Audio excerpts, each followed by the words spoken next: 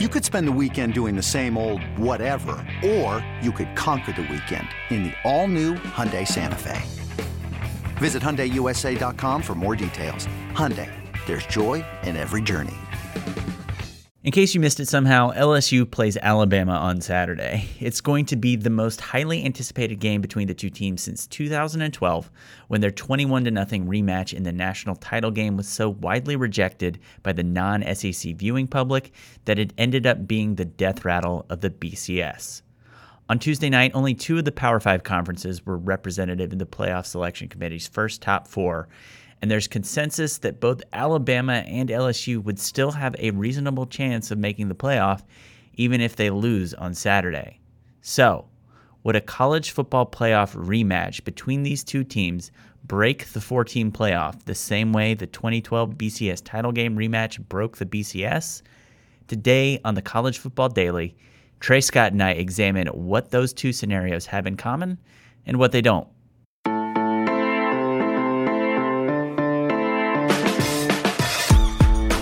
So, Trey, there was a time when SEC defense meant something. Like it does. I mean, the SEC is the Big 12 East now, for all intents and purposes, in terms of how they play.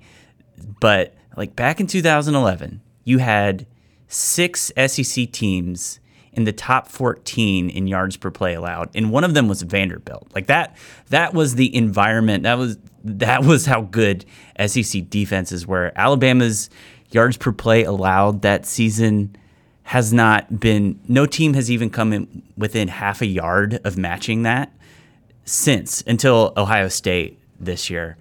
But then I think the turning point for the BCS, RIP, and kind of the SEC defense thing kind of changed in November of 2011. Yeah, I mean, that was when, like, having a great defense was it's still a massively important virtue, but it was, people would tout the SEC as, like, I want to watch the SEC because they play defense. And what we got in Game of the Century, number 1 LSU 9, number 2 Alabama 6, was just like, it was just too much almost. In a weird way, it wasn't, I mean, LSU won the game with its 2-quarterback system, if you remember that one, between Justin Jefferson and Jarrett Lee. 9 for 17 with 94 yards and 2 interceptions. So 9-6, just an absolute field goal fest. And we walked away thinking, like, that was it? Yeah, it was that was the game of the century? It's like we took SEC defense to its logical extremes, put it on each side of the field, and this is what we got. And then we got it again. It wasn't really the game anyone asked for. Alabama beats LSU 21-0. LSU famously crosses midfield once. Right. And that was the year in which, like, there was already talk of sort of this angst about the BCS. Right. And I suppose the BCS had gotten it not quite wrong, but like had like in 2004 and 2003, left some teams out, left USC out or USC out and Auburn out. And the BCS this year in 2011 left out Oklahoma State, which went on the road to Iowa State and lost. And Oklahoma State, I mean, man, they were so like offensively potent. Brandon Weeden, just really Justin Blackman at receiver. And Alabama edges Oklahoma State in the closest margin ever of a BCS 2 and 3, and so we get Alabama LSU again, and we all knew it was going to suck again, right? Right? I think maybe we were thinking there's no way it's going to be worse than 9-6 all field goals, and then it was. Like it wasn't even a close game. Yeah. I mean, LSU was never a threat to score, and it was disappointing by even 9-6 in overtime standards. It had the third lowest TV rating in what was then the 14-year history of the BCS. Yeah, which is crazy that it wasn't even the lowest. Like, because like what it did was, corridor off just about every other part of the country. Right. As far as and we've talked about, like, okay, when the Pac-12's left out of the playoff, what we have now is a playoff. When the Pac-12's left out of the playoff, you lose your West Coast audience. when the Big Ten's left out, you lose your Big Ten audience. You lose Chicago and Minnesota and all that stuff. And this was just like they played a game, again, that only a few people, like one conference, cared about. And it was, I would imagine, and we referenced a Ross Ellinger article in Sports Illustrated from last summer, this was like one of the tipping points here. Yeah. So I think, and Dellinger's article like goes into kind of like people talking about it wasn't 100% the reason, but it was kind of, I think the analogy Jim Delaney used was the Berlin Wall coming down. Like this was not the event that precipitated it, because like the death of the BCS. Yeah. Ironically, I think probably what starts us off down the path toward the playoff is in 2004 when the SEC actually gets left out of the BCS title game, and Mike Slive, commissioner at the time, starts working behind the scenes to kind of get the playoff moving. And then we get close to it in 2008, but it doesn't quite happen. And then I think in 2011, this was just kind of like, all right, enough is enough. 6 months later, the BCS commissioners announce that there's a consensus now for a 4-team seeded playoff.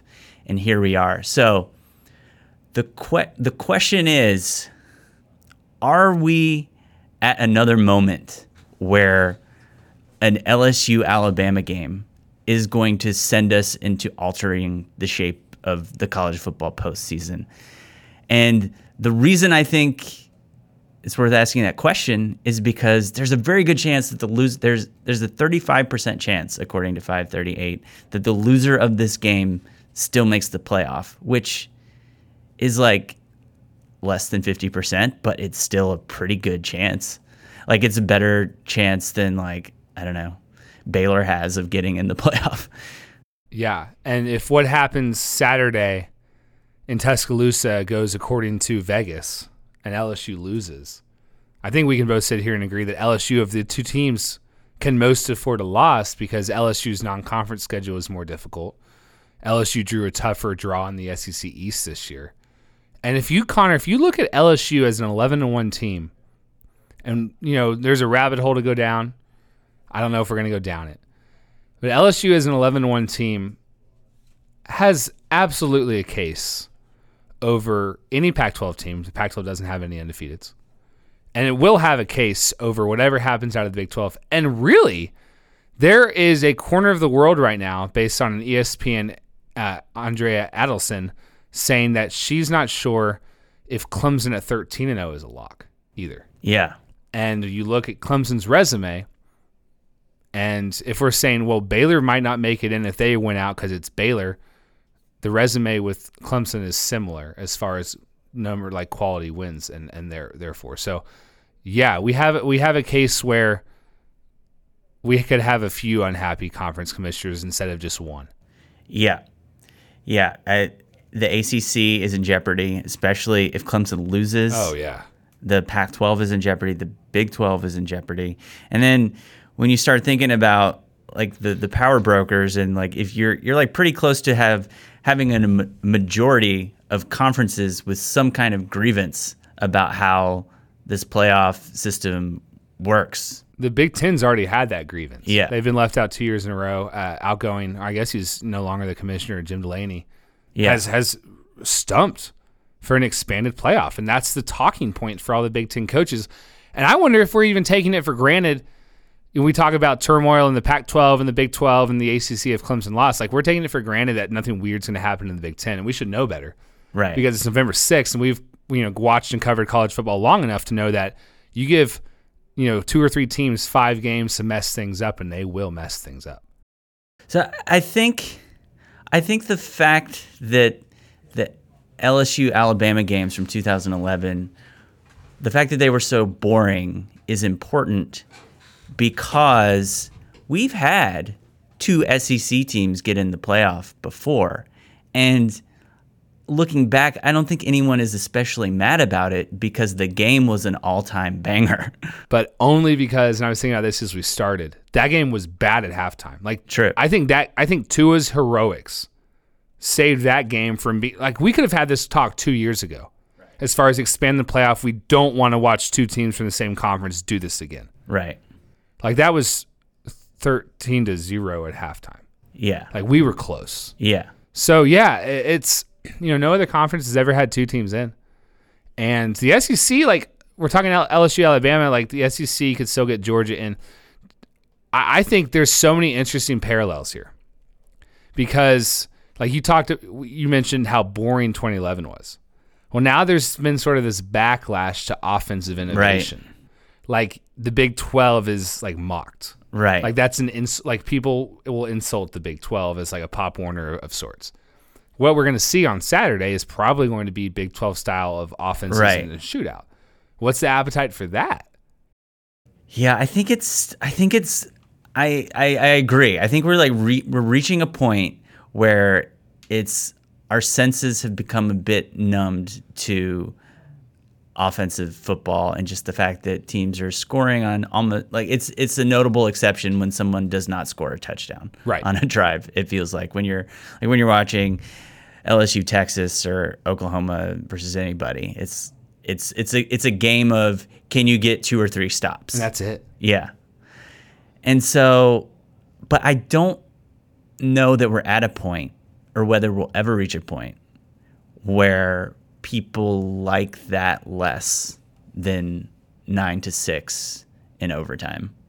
Oh, I agree. Yeah. I agree. I think it's, the pendulum swung, so far in this direction of, those teams having Big 12 style offenses. I just like, do you think we had the expansion to 4 teams, and I've seen people say, "Oh, we should settle this on the field, not in a boardroom with all of these like oligarchs of college football."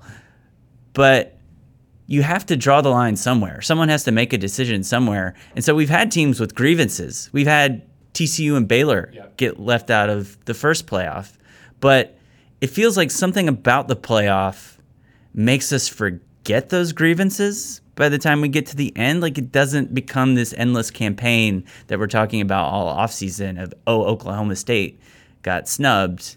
Well, it's been interesting because the two like big grievances that we can look back in, I guess, it's been 4 years, 5 years. In 2014, Baylor and TCU get snubbed because the Big 12 doesn't have a conference championship. And Ohio State gets in, and as we know, Ohio State wins the national title game.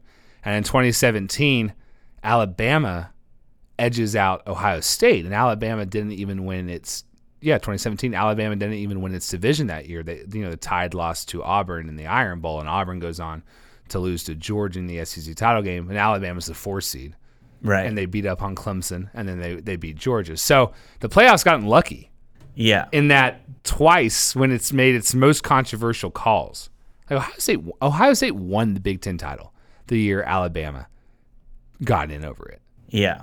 And it's crazy to think that like a Big Ten Ohio State champion was left out, which, so all that's to say the 2 times the committee's made a ballsy move at 4, they've gotten lucky that 4 won, or else we might have had, I mean, can you imagine like if we had, after just 1 year of the playoff, if Ohio State had gotten whooped by Alabama in its semifinal, and you had Baylor and TCU.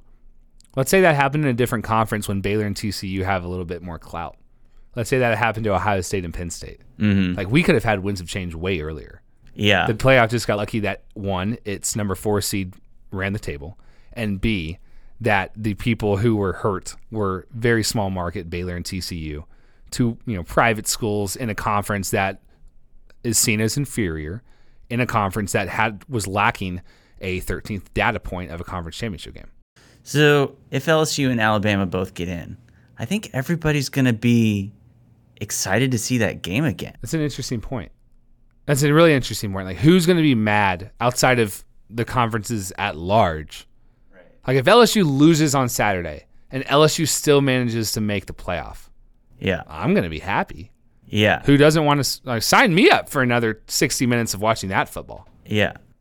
Like Alabama, too. Although I would think the Tide would be less deserving. Right.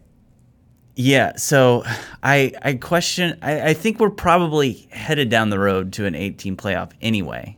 So I don't know.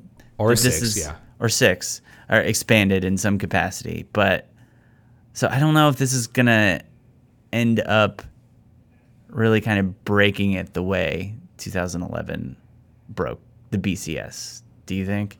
I think, yes, I think it could.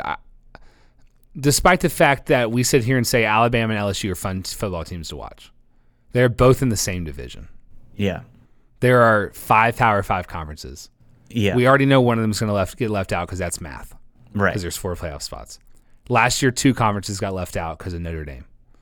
This year, it looks like 2 are going to get left out too. If Alabama and LSU both make it in. Right. No, 3 would get left out. If Alabama and LSU both make it in, there's room for the Big Ten and the ACC just in this theory, and the Big 12 and Pac-12 get left out. So you have 2 straight years in which 2 conferences were left out. I think that's enough. Yeah. I think that's enough, Connor. Like, especially given the fact that if you're in the Big 12 or you're in the Pac-12 or you're in the ACC, if Clemson's doomsday scenario arrives, you could point to Alabama and LSU this Saturday as a playoff semifinal. Say, hey, you want to make the playoff? Like, you do it here. I don't know if that's fair or not because, this is a tougher slate in the SEC than those other teams will face. But I think absolutely there's enough momentum already before this scenario even got concocted, right, that their playoff needs to be expanded. I absolutely think if you get 2 teams from the same division in the playoff, I think that has to say something's broken. All right, we're going to take a quick break, and on the other side, we'll get the rest of the news from around the college football world. This episode is brought to you by Progressive Insurance. Whether you love true crime or comedy, celebrity interviews or news, you call the shots on what's in your podcast queue. And guess what? Now you can call them on your auto insurance too with the Name Your Price tool from Progressive. It works just the way it sounds. You tell Progressive how much you want to pay for car insurance, and they'll show you coverage options that fit your budget. Get your quote today at Progressive.com to join the over 28 million drivers who trust Progressive. Progressive Casualty Insurance Company and Affiliates. Price and coverage match limited by state law. Welcome back to the College Football Daily. Now let's dive into some other headlines from around the sport. Nick Saban said Wednesday that Tua Tagovailoa is still on track to be a game-time decision for Saturday's game against LSU. Tagovailoa had surgery on October 20th to repair an ankle injury suffered the day before in Alabama's win over Tennessee. Steve Wiltfong reports that Auburn quarterback Joey Gatewood is visiting Kentucky this weekend as the redshirt freshman considers his transfer options. The visit comes even as Wildcats head coach Mark Stoops has been linked to the head coaching vacancy at Florida State. And finally today, Brendan Sonnone of Knowles 24/7 and the On the Bench podcast reports that FSU Athletics Director David Coburn said Wednesday the Seminoles are on pace to hire a new head coach by the end of the month. That's going to do it for today's episode of the College Football Daily. If you appreciate what we're doing, we ask that you do one thing this week to help spread the word about the show. If you need a suggestion for a thing you could do to help spread the word about the show, leaving us a 5-star rating on Apple Podcasts would be great. For Trey Scott and our producer, Tani Levitt, I'm Connor Tapp, and we'll see you on Thursday for the next edition of the College Football Daily.